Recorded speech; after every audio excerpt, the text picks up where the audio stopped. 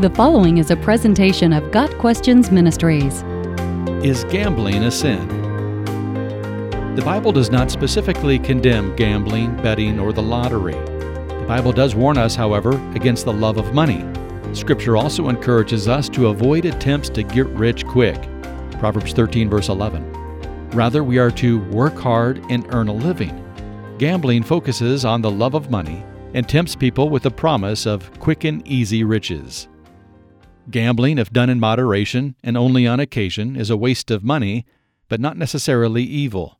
People waste money on all sorts of activities. Gambling is no more or less wasteful than seeing a movie in many cases, eating an unnecessarily expensive meal, or purchasing a worthless item. Of course, the fact that money is wasted on other things does not justify gambling. Money should not be wasted. By cutting wasteful spending, we can save money for future needs or give more to the Lord's work. Gambling only adds to the waste. While the Bible does not explicitly mention gambling, it does mention events of luck or chance. For example, casting lots was God's prescribed method of choosing between the sacrificial goat and the scapegoat in Leviticus 16.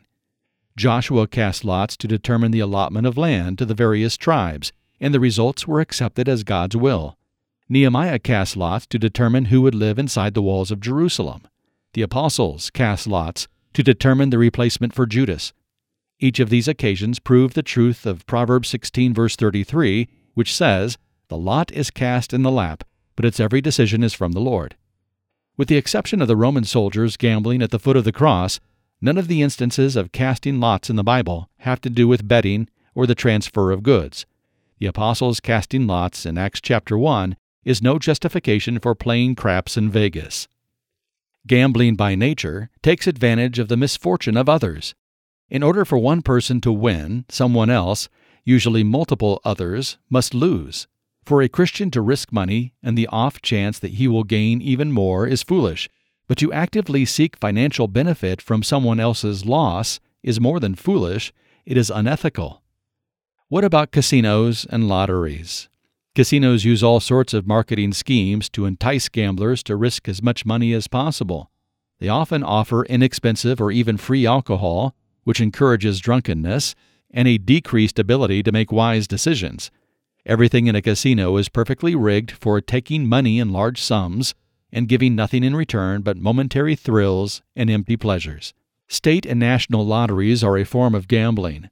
Lotteries tempt people with the possibility of quick riches and are marketed as a way to fund education and or social programs. However, it seems that those the lottery is touted to help are actually being hurt.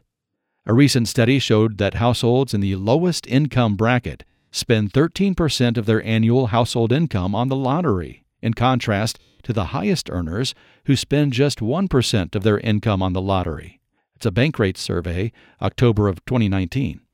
In other words, those who can least afford to spend money on lottery tickets are often the ones buying them. With the chances of winning the lottery being infinitesimal, the whole system preys upon the poor. 1 Timothy 6, verse 10, provides wisdom that directly relates to gambling. For the love of money is a root of all kinds of evil. Some people, eager for money, have wandered from the faith and pierced themselves with many griefs.